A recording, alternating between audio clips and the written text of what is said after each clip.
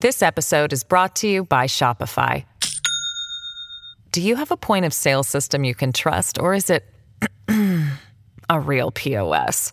You need Shopify for retail. From accepting payments to managing inventory, Shopify POS has everything you need to sell in person. Go to shopify.com/system, all lowercase, to take your retail business to the next level today. That's shopify.com/system.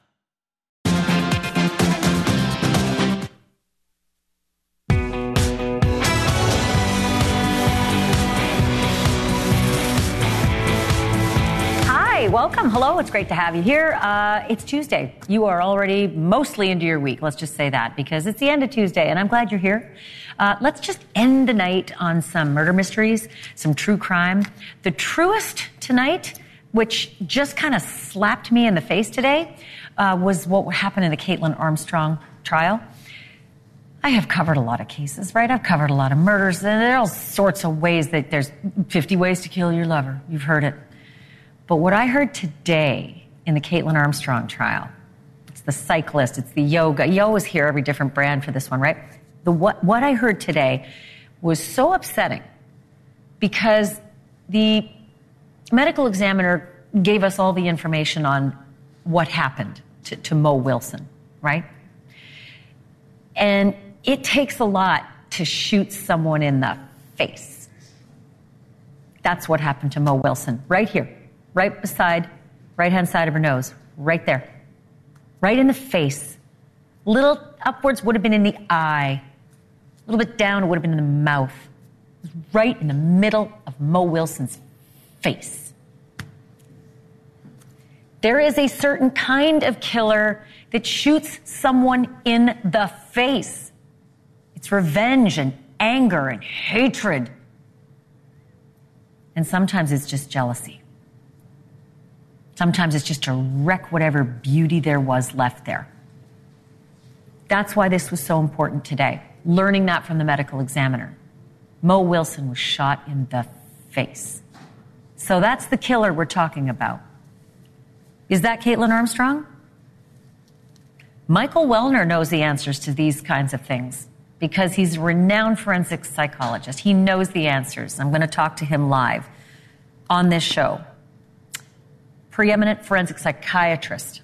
And he just has such insight. So I'm going to talk to him about this, the kind of person that shoots someone in the face.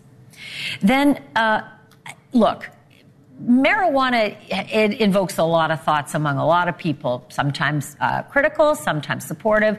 But no matter what, there are a lot of states where it's legal, and California is one of them, for recreation. The problem is for some people, and it's a serious problem for some people, is that it isn't your grandpa's weed anymore. It ain't the weed of Woodstock. Weed today is so much more potent, it can actually lead to dangerous psychosis in some people. And if you're going to believe the defendant in tonight's murder story, it could lead to murder. Because the defendant in tonight's story wasn't a weed addict, had barely ever tried it before, but 1 or 2 or 3 hits off her boyfriend's bong, and this is the result. See all the cuts and scrapes and blood all over her chin and her neck? That was because she stabbed herself multiple times. After she stabbed her own dog to death. After she stabbed her boyfriend over 100 times. So we're going to talk about weed as a defense and what people are saying about it officially these days. And then Chad Daybell and Lori Vallow Daybell. Oh, to be a fly on the wall if they get what they want, at least what we think they might want, and that is to be able to have a coffee clutch and chat. Wouldn't you want to hear that conversation? Because the prosecutors in Chad Daybell's case sure want to hear a conversation between them, but it's really unclear. Are they allowed? Are they allowed to just pick up the cell phone, as in cell room, cell block phone, and talk to each other? It is a bit funny what's going on in that. I'm going to make it all clear a little later on in the program, but let's talk about this first, shall we? Crime scene can tell you a lot about a murder. And an autopsy can tell you even more about a murder. And in Mo Wilson's autopsy, it spoke volumes because killers don't do the kind of thing this killer did to Mo Wilson unless it's personal. Caitlin Armstrong there with the long red hair. Mo Wilson on the right in Better Days. Beautiful, beautiful girls. And if you ask the watchers of this love triangle, Caitlin Armstrong was sure jealous of Mo Wilson, blocked her on her boyfriend's phone, stalked her, followed her, angry that her boyfriend had had a prior relationship with Mo and was going out and seeing her in secret.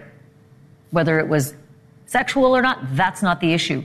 This woman was mad that her boyfriend was seeing that other woman. It is hard now to hear the audio of the actual murder happening, because that's what we have. There's a neighbor with a security camera on the porch that recorded every one of the 3 shots that Mo Wilson suffered that night she was murdered. And at the time we heard that audio, we didn't really know the extent of the shots that were fired. And now tonight we do, because the medical examiner told us Mo Wilson got the first shot right to the face, to the right side beside her nose, into the cheek, out through the lower jaw. The second shot closer to the temple and out through the bottom of the jaw. And the third shot, after a pause, Mo Wilson got straight to the heart, and she was lying down because the medical examiner said she was up against a hard surface, lying in the bathroom, when that final shot pierced her heart. So now when we listen to those shots, we can imagine what Mo was going through as she saw the barrel 3 feet away from her face. I'm going to just give you that warning, and I'm going to play the sound. It's upsetting to some. To others, it's very informative. So here it is again, those 3 shots that killed Mo Wilson.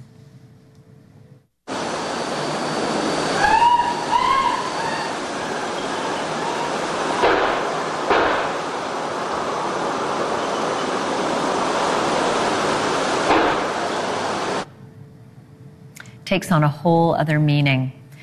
The messenger got that audio. It was presented in court, but remember, there's no cameras in the courtroom, which is very upsetting, and it led to a lot of misinformation about those shots. At first, we thought it was 45 seconds before that final shot through the heart. Instead, it was 4 to 5 seconds that we could hear once we heard the evidence and once we saw the evidence. And there's the messenger able to get that evidence from a different source. No thanks to the court. Messenger getting that audio. The deputy medical examiner today was on the stand describing in a lot more detail what I just told you about. I say shot to the face. This is what the deputy medical examiner said. The first shot was to the right side of the face. The bullet went in by the nose, exiting on the left side of the jaw. The second shot was to the right temporal scalp, side of the head. Bullet exited beneath the chin.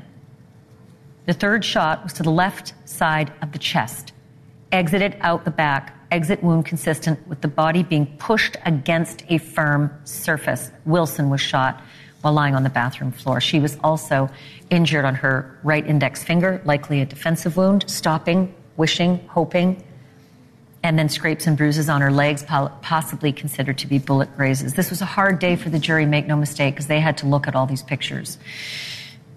I wonder what the reaction was from Caitlin Armstrong. Wonder how her day was. National correspondent Alex Capriello of News Nation joining me now. He was inside the courtroom. You are our eyes and ears, Alex. How was Caitlin when those pictures were being shown to the court? She showed a lot of what we've seen from her so far. Pretty stone-faced, very emotionless. I did see her avert her eyes at certain instances. She was holding a pen, but she wasn't necessarily writing anything down, almost as if she was using it to take her attention away. Meanwhile, Caitlin Armstrong's parents right there behind her, that obviously got to be tough for them to see as well. They had their eyes trained on the screen. They were not averting their eyes. They wanted to see exactly what was in front of them. Mo Wilson's family, absent from the courtroom, can't blame them. Clearly they got tipped off, and they decided to sit this one out. What about the jury? Because it's one thing to see what the defendant's reaction is. Of course, we know the victims' families are going to be devastated and likely not present. That's often the case.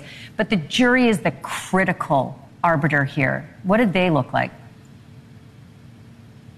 Yeah, there are several computer screens and monitors that are right in front of each of these jury members, and I got to tell you, every single one of them was very zoned in, focused in on it. looking at that evidence that was before them. And then on top of that, the assistant district attorney actually took off his sport coat and stood up in front of the jury and had the medical examiner use a very long dowel to point and show the trajectories of the bullets, the one that went through the nose and out through the jaw, the other one that went through the back of the head and out the chin. And so that way they were able to see on an actual physical human what that looks like right there in front of them. It was very, very compelling.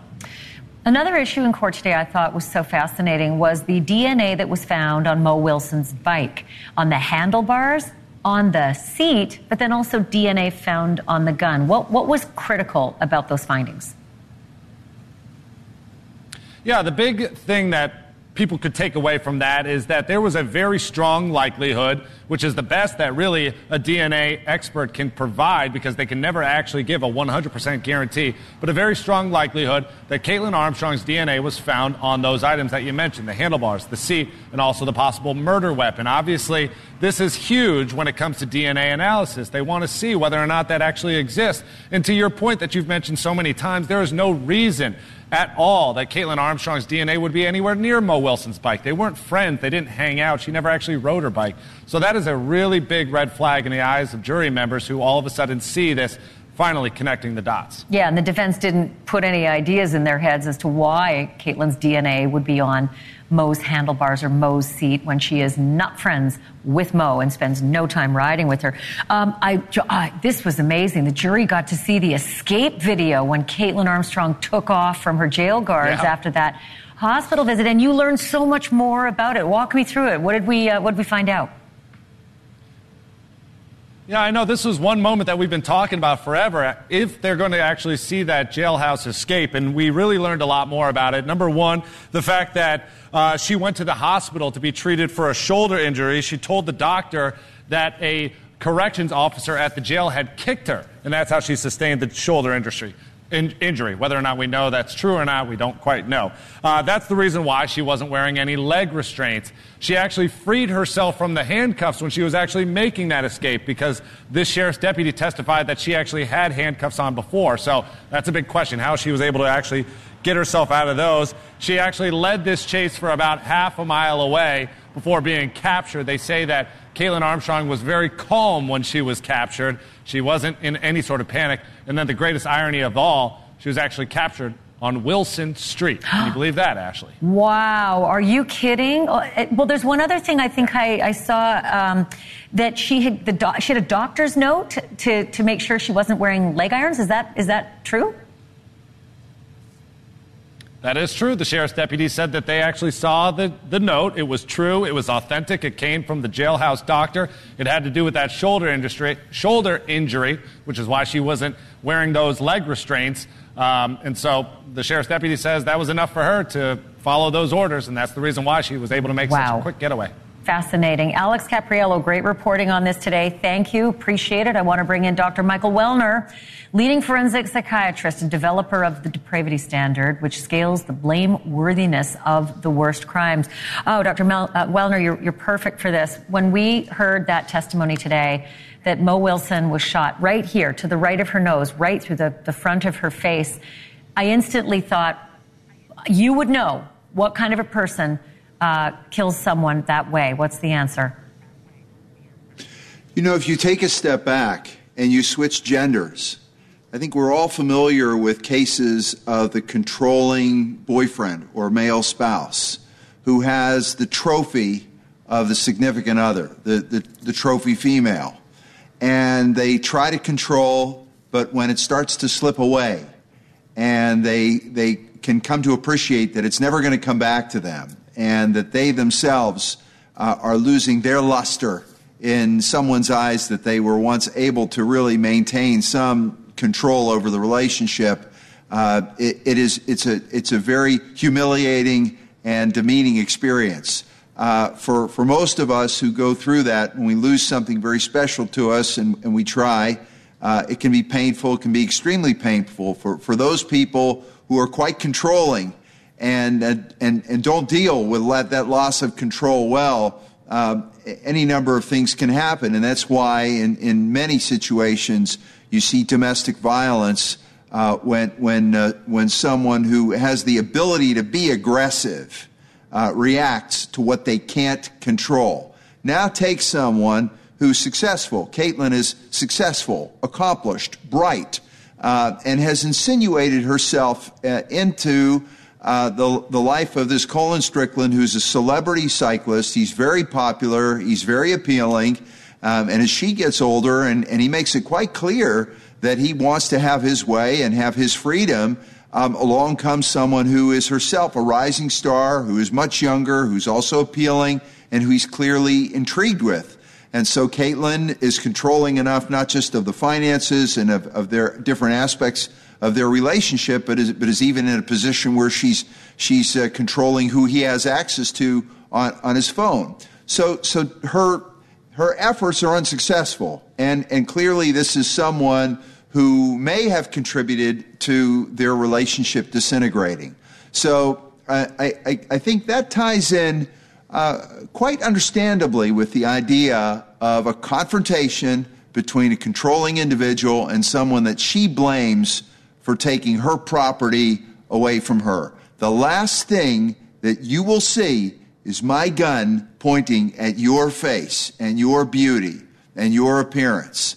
And so for someone who is disciplined enough to orchestrate an escape in the way that's been described to us, who's been quick thinking enough to get to Costa Rica and to position herself in a way to evade capture, to use aliases, it's hard not to envision that when she confronted the victim, that she confronted her the way that she wanted to, and with an idea toward, this is the last thing that I want Mo to see, is me and the person that she's taken my property, my possession away from me. Again, from we're 3 used to feet away. seeing this in male-female terms, but it's a little bit different, and yet it's a very similar dynamic. Speaking of that, I do want to ask you about the benefit of the doubt. When juries have a woman, and there's a benefit of the doubt that they're supposed to get in our judicial system, does the benefit of the doubt erode with a situation that looks like hell hath no fury than a woman's scorn? I just want to know if you can get into the minds of jurors when they look across the courtroom and they see a beautiful woman accused of having done the things you just described. It depends, and that's a challenge for attorneys. If the jury can identify with the female defendant, then it's easier for a defense attorney to speak to that and to give a jury pause to say, can you imagine this person being the kind of individual who'd hold a gun up to someone's face, shoot her in the face, shoot her in the head, shoot her 3 times, and to really be as cold-blooded as the prosecution is making her out to be? Can you imagine that? And I think the jury's ability to identify with someone, to see themselves in that person, if they can see themselves in the defendant, it's harder for them to imagine the evil in an individual. It's something that none of us want to have that kind of closeness to. But if they can distance themselves from it, if they find that this is someone they can't relate to, it's a lot easier for them to be able to see that individual as capable of doing the unthinkable. So that's a challenge psychologically that a defense attorney has in relating to a jury and portraying to a jury.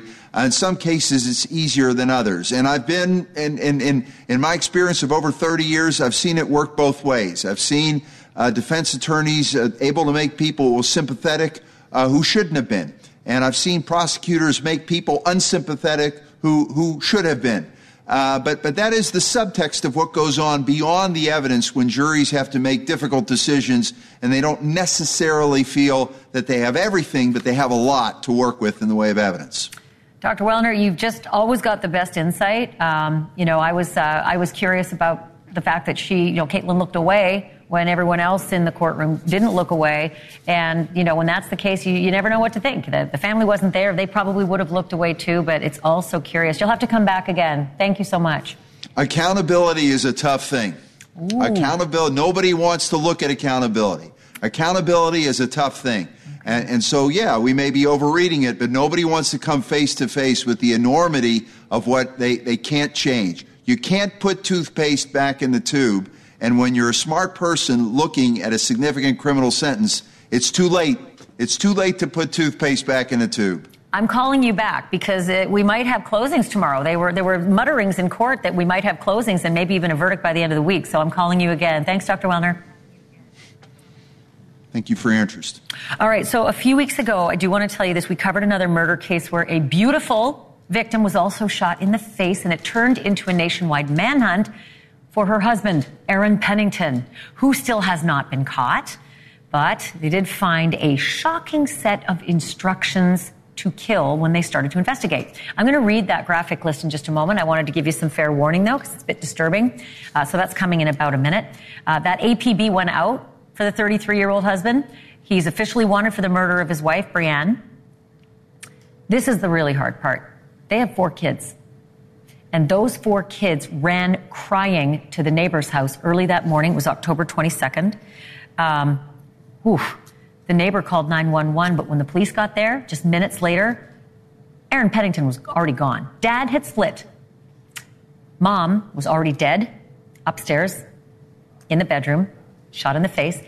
Here's that mind-blowing part I gave you a warning about. They found a note written the day before the killing with instructions, and the note said this: "Don't say anything. Be quiet," spelled wrong. "If she wakes up, just say you're getting nasal spray. Get on side of bed, very close proximity on bed. Put hole in her head." Pennington's BMW was found in a wooded area, but the investigators have found no sign of him. He is a military veteran, having served in the U.S. Air Force from 2015 through till 2022. Here's the description by the police: white, 6'2", 175 pounds, blonde hair, blue eyes. That is the picture. Sear it into your memory. And police say if you see him, don't approach him. Call 911 immediately. He is dangerous, obviously. Still to come, a woman stabs her boyfriend 100 times and then stabs her dog and herself. Now she is on trial, and both sides agree that cannabis, marijuana, is at least partly to blame. Not the so-called Woodstock weed of years past, but marijuana so potent that it causes psychotic breaks in otherwise healthy people. So what does that mean for the law? How do smokers avoid becoming psychotic? And how do the victims get justice? The father of this latest victim joins me live next for his first national interview, and that story is coming up next.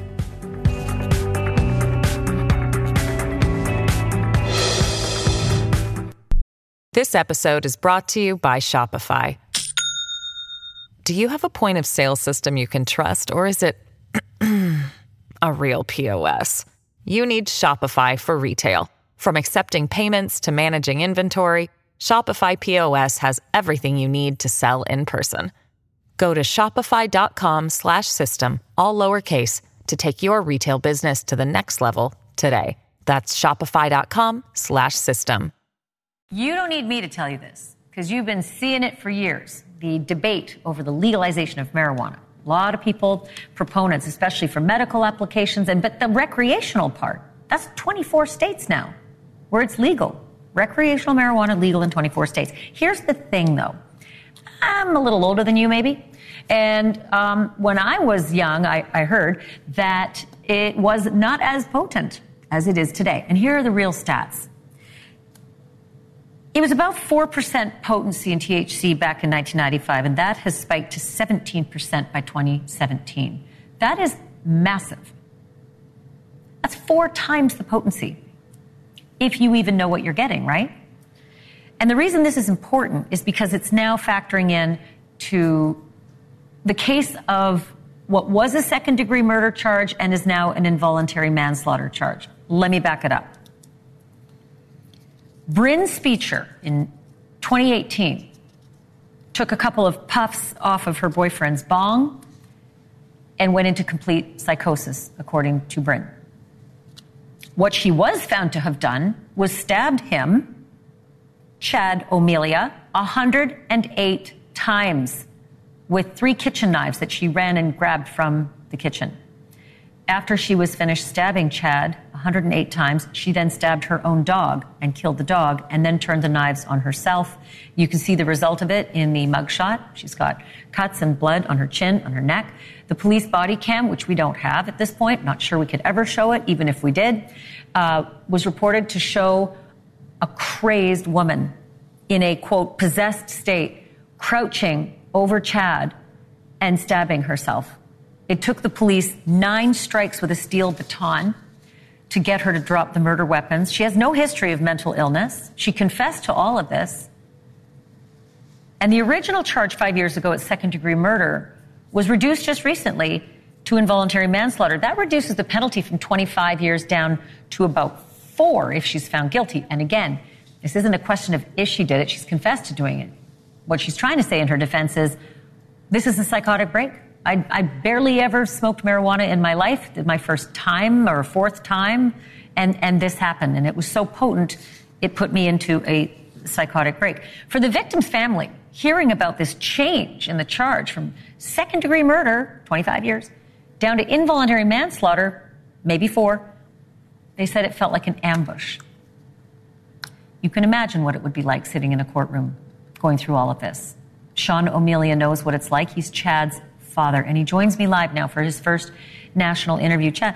Sean, thank you, first of all, so much for being on tonight. And please, can I just offer you my sincere condolences to what you've gone through and what your family's gone through in losing Chad, but then also going through what you're going through now. And that is the politics of the criminal justice system and the suffering of having to live through a trial as a family member. So let's just start there with, understanding how difficult this is for you. Let me ask you your thoughts on the prosecution of this case to start with. Okay. Well, first of all, Ashley, thank you for having me this evening. The prosecution of the case, after seeing and hearing most of what I've heard, they notified our family about a month before they were going to change the charges from second-degree murder to involuntary manslaughter. They did notify us of that, and we were opposed to it.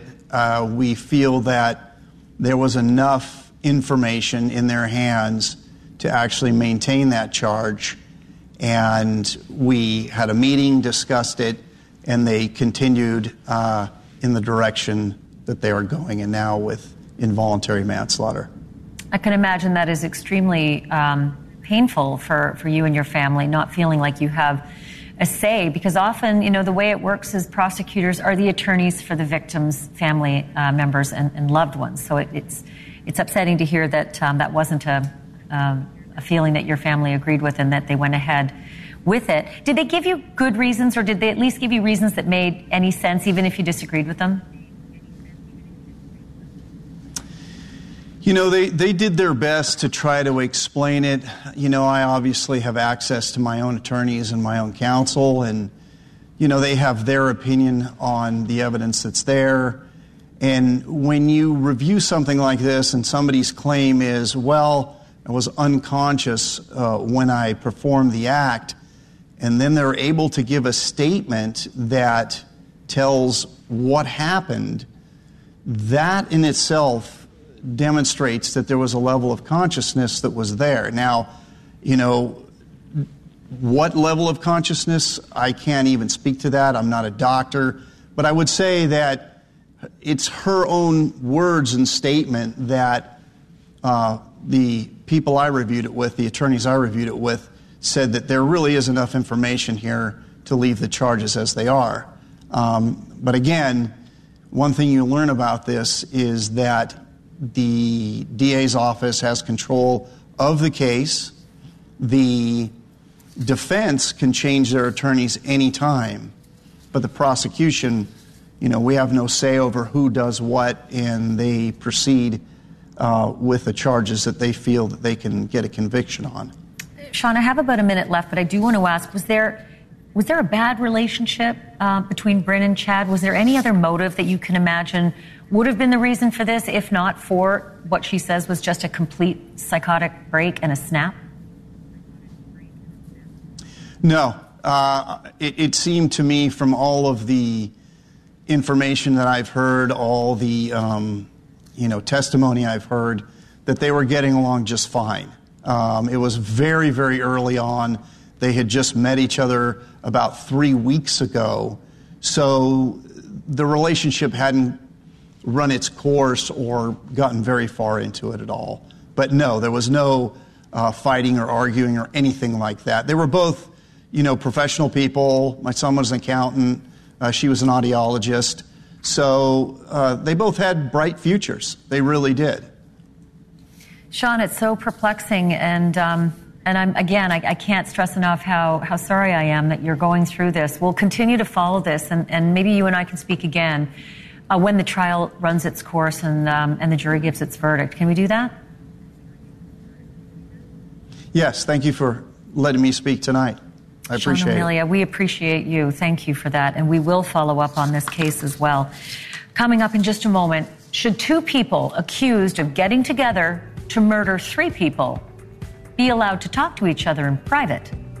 Let me fill in some blanks. Chad Daybell is going on trial for murdering his wife, but he's also accused of murdering the two kids who were in the way of a life of freedom with his mistress. That mistress, Lori Vallow, became wife number 2.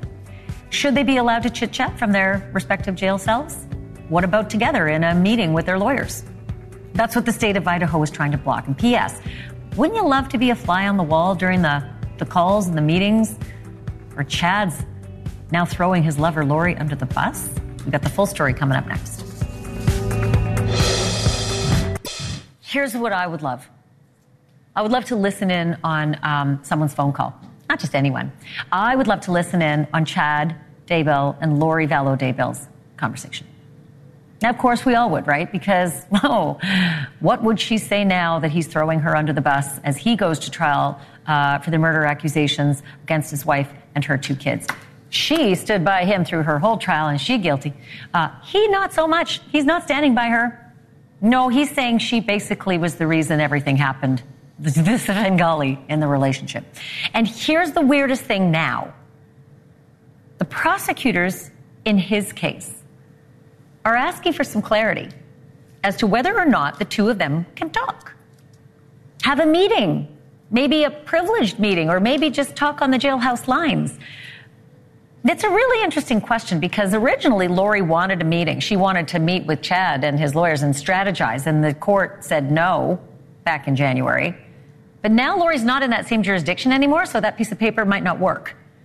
And I think the prosecutors are now wondering, so what is the rule? Where are we with this? Because they might want to hear what the two of them have to say. Don't ask me. Ask Jesse Weber. He's the News Nation legal contributor who knows way more about this stuff than I do. I was trying to figure this one out. Yeah. Are they like me? They just want to overhear what the two of them have to say? Of course they do. I mean, let's be clear. So originally, prosecutors said we don't want them having direct face-to-face conversations. The reason I think they didn't want this, at that time, there was issues of competency with Lori Vallow. They were being tried jointly. She wouldn't go to trial yet. I don't think they wanted to have anything that would jeopardize the prosecution of her case, because their big issue was, well, wait a minute. What happens if somebody says something and their attorneys are there? They could be called as witnesses, right? There's no privilege among them. Now it's a very different scenario. She has been convicted. She has been sentenced. What I think they want is them to talk, preferably on the phone, because those jailhouse recordings are recorded. They can be presented in a trial against Chad Daybell. But even more than that, there's the spousal privilege, right? Between a husband and a wife, you can't compel your spouse. You can't be compelled to testify against you. In Idaho, there's an exception. If the communications are about an injury to a child or about a crime committed in that household, those communications are not privileged. That's both killings, right? Because Exactly. the children belong to Lori and Tammy is in the household with Chad. So that would be a double whammy. So do you expect, first of all, to see Lori on the stand in Chad's trial? I mean, wouldn't it be nuts not to have her there? What would she say? Well, wouldn't she be mad as hell right now that he's throwing her under the bus? You think there would be a competency issue, whether she'd be able to testify? What happened to love? Well, Yeah. okay, I'll just play devil's advocate here. Competency, sure. You were ruled competent in a trial. Right. Why are you trying to suggest for any reason you're not competent now on the stand? I mean, I guess they could bring it up. You can go in and out of competency. That's no. That's a very real possibility. But when you have a woman who bet her life and still went with it in her own trial that Chad loved her and it was all going to be okay because Chad said so, well, now she sees that's not the case for him. Now she knows what the deal is, and her lawyer will likely tell her that too. But you're accepting that she's rational. Because remember her trial, there was those phone calls between her and her son, even her and Chad.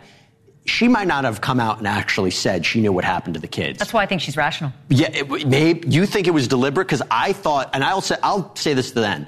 If there was an insanity defense in Idaho, I think she would have qualified. That's the way that I thought. No way. You don't believe it? No how. Nope. Wow. Nope, and nope. Because she went off to Hawaii.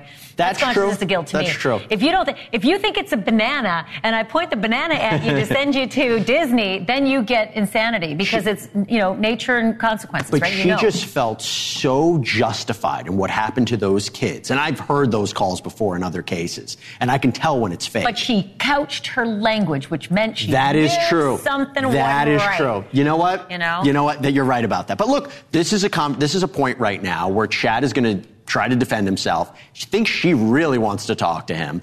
And, look, whatever they say, it potentially could be used against Chad Daybell. He is facing the murder charge of Tammy Daybell. It's a different charge than what Lori Vallow faced. So he's facing a similar case, but a little bit different as well. A little bit. All I hope for is that they do get to talk. Yeah. And it does become evidence because I am dying to hear what this woman scorned might say. You remember in her trial, that conversation between the two of them before the children's remains were found was a crucial piece of evidence. Sure. And I thought it was one of the most chilling things where they're talking so calmly about the bodies being discovered. And they were couching their language there. You're right. Sure. She knew exactly what was going on. Yep. Listen, I'm no dum-dum. Well, sometimes. When you're here, you make me smarter. Jesse Weber, thank you. Appreciate it. As always, you got to come back. Promise me. Okay, thank you. Still to come, lots more, in fact. When somebody is on the run, suspected of doing something bad enough to warrant a manhunt, we're not dropping it until the bad guy is caught. It's now been 27 days since Sean Williams escaped from his jail transport van in Tennessee, and Sean Williams has quite a rap sheet. 52 suspected rapes. That is just the tip of the iceberg with this guy. We are live with an update from Johnson City next.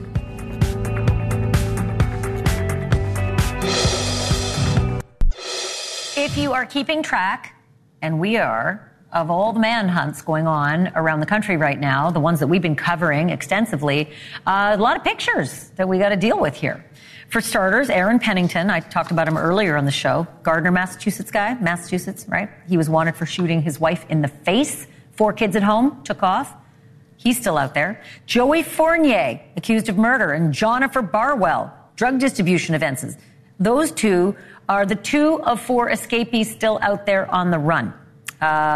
They were in Macon, Georgia. They were accused of busting out of the jail there. 2 of them were caught. Those other 2 are still out there. The killer of Rachel Morin. It's a weird shot. You can just see his back as he's coming out of the doorway of another home where DNA matched him to the killing. That home was an assault of a youngster, and that's the person who was coming out of the home. They still haven't caught him. And Sean Williams on the right there. Sean Williams is I just keep calling him the 52 rapes guy because they suspect that he's responsible for 52 rapes on camera. They got off his thumb drive, among many other crimes. So let's start with Sean. 27 days since he was able to bust out of his cuffs and his shackles and his belly chain in the prison transport. 2 guards are in there, and they don't know. They don't see it. They don't hear it. little transit van. And he gets out the back window. They don't know. They don't hear it. They don't see it. Nobody knows till they get to the courthouse. And where's the inmate? Inmate's gone. I smell a rat on that one. Okay, let's just put that aside. 27 days ago, that happened in Greenville, Tennessee. They're still looking for this guy. He's got federal and state charges of child pornography, like a rap sheet that's super long. Look at all these. By the way, one of those porn charges was against a child under the age of 2, so this is who we're dealing with. And I want to do a quick description because we learned something new about his lightning bolt tattoo that's on his shoulder or near his shoulder. It's a single lightning bolt, and it kind of looked like the SS bolt of the white nationalists, but there's only a single one. See it? This is what the authorities have told News Nation. They have no knowledge of ties to white nationalists or other supremacy groups, but there's the tattoo. There's a second tattoo of a cross on his forearm. That's important. And then a symbol on his middle finger. This is where I want to bring in Brooke Schaefer. She's in Johnson City, Tennessee. They're still on edge there. She's live with the latest. So, Brooke, you were able to talk to a resident who's been doing a really significant documentation of this case start to finish on TikTok. He's talked to a lot of the victims. What have you learned? Yeah, he said he talks to a lot of the victims frequently. They've been able to connect through social media. And he said that tonight there is a real fear amongst some of these victims. They are worried, of course, about where Sean Williams is. Could he show up again? And what could he be capable of if he does? So I asked him about that. Here's what he said. I know the victims are. The victims are absolutely concerned, because why wouldn't you be with him on the loose? But honestly, a lot of people are talking about it like they can't believe that he escaped. Do you still keep in contact with some of the victims? Yeah, absolutely. Yeah. All the time. And what have your conversations been like since his escape? Michaela, specifically, the woman who fell 5 stories out of the window, she's living day to day, hoping that he doesn't pop back up. And he said that is really the concern, that Sean Williams will come back to Johnson City, Tennessee, after he is alleged to have drugged and raped dozens of women. So, Ashley? Brooke, next question. Did the residents there have faith in the police? Because I already said I smell a rat on the whole jail transport business. How do the people there feel? Yeah, there's definitely a lot of skepticism, a lot of questions like the ones that you're posing. How could he have escaped? This isn't his first time on the run. He was a fugitive for 2 years before they arrested him again in April. So, of course, how did he escape the first time? How did he escape the second time? We should mention, Williams was not in the custody of the Johnson City Police Department when he escaped. It was another agency. But even still, there is another spotlight on the Johnson City Police Department. Allegations that they didn't investigate Sean Williams. We did ask them about that, but they didn't really comment on it because of some pending lawsuits that are out there right now. Right, by some of the victims who are quite upset about all of this. It's a bit of a mess, without question, in Johnson City, Tennessee. Brooke Schaefer, great work. Thank you for that. Appreciate it. By the way, U.S. Marshals Service is offering a $7,500 reward if you've got information that can lead to Sean Williams' arrest. Just call the number on your screen, 877-926-8332. You can go to usmarshals.gov/tips. Take a picture of your screen. I always say that. Keep it handy on your phone in case you're out and about and all of a sudden you need to call someone real quick. All right, coming up next, our jaws just dropped on this one. It's only been about a week since a Florida dentist named Charlie Adelson was found guilty of the murder of his little sister's ex-husband. And this is his mom, Charlie Adelson's mom. And she just got arrested. You will not believe where she was and what she was about to do when the police put the cuffs on her. You'll hear all of that next. Be charged with murder. Nothing screams innocent like buying a one-way ticket to Vietnam. Because that's what Donna Adelson did when police arrested her last night at the Miami airport. And who is Donna Adelson, you ask? Good question. She's the mother of Charlie Adelson, who was just found guilty last week of hiring a couple of hitmen to knock off his little sister's ex-husband. That ex-husband would also be Donna's former son-in-law. His name was Dan Markell. He was murdered 2014. Donna came up a lot in the Tallahassee trial of her son. Wiretaps, emails, texts, Prosecutors showed that Charles' mom was allegedly in on the murder plot from the get-go. Maybe even orchestrated it, they say. 4 people have been convicted or pleaded in that murder. And now Donna, again, the dead man's mother-in-law, is facing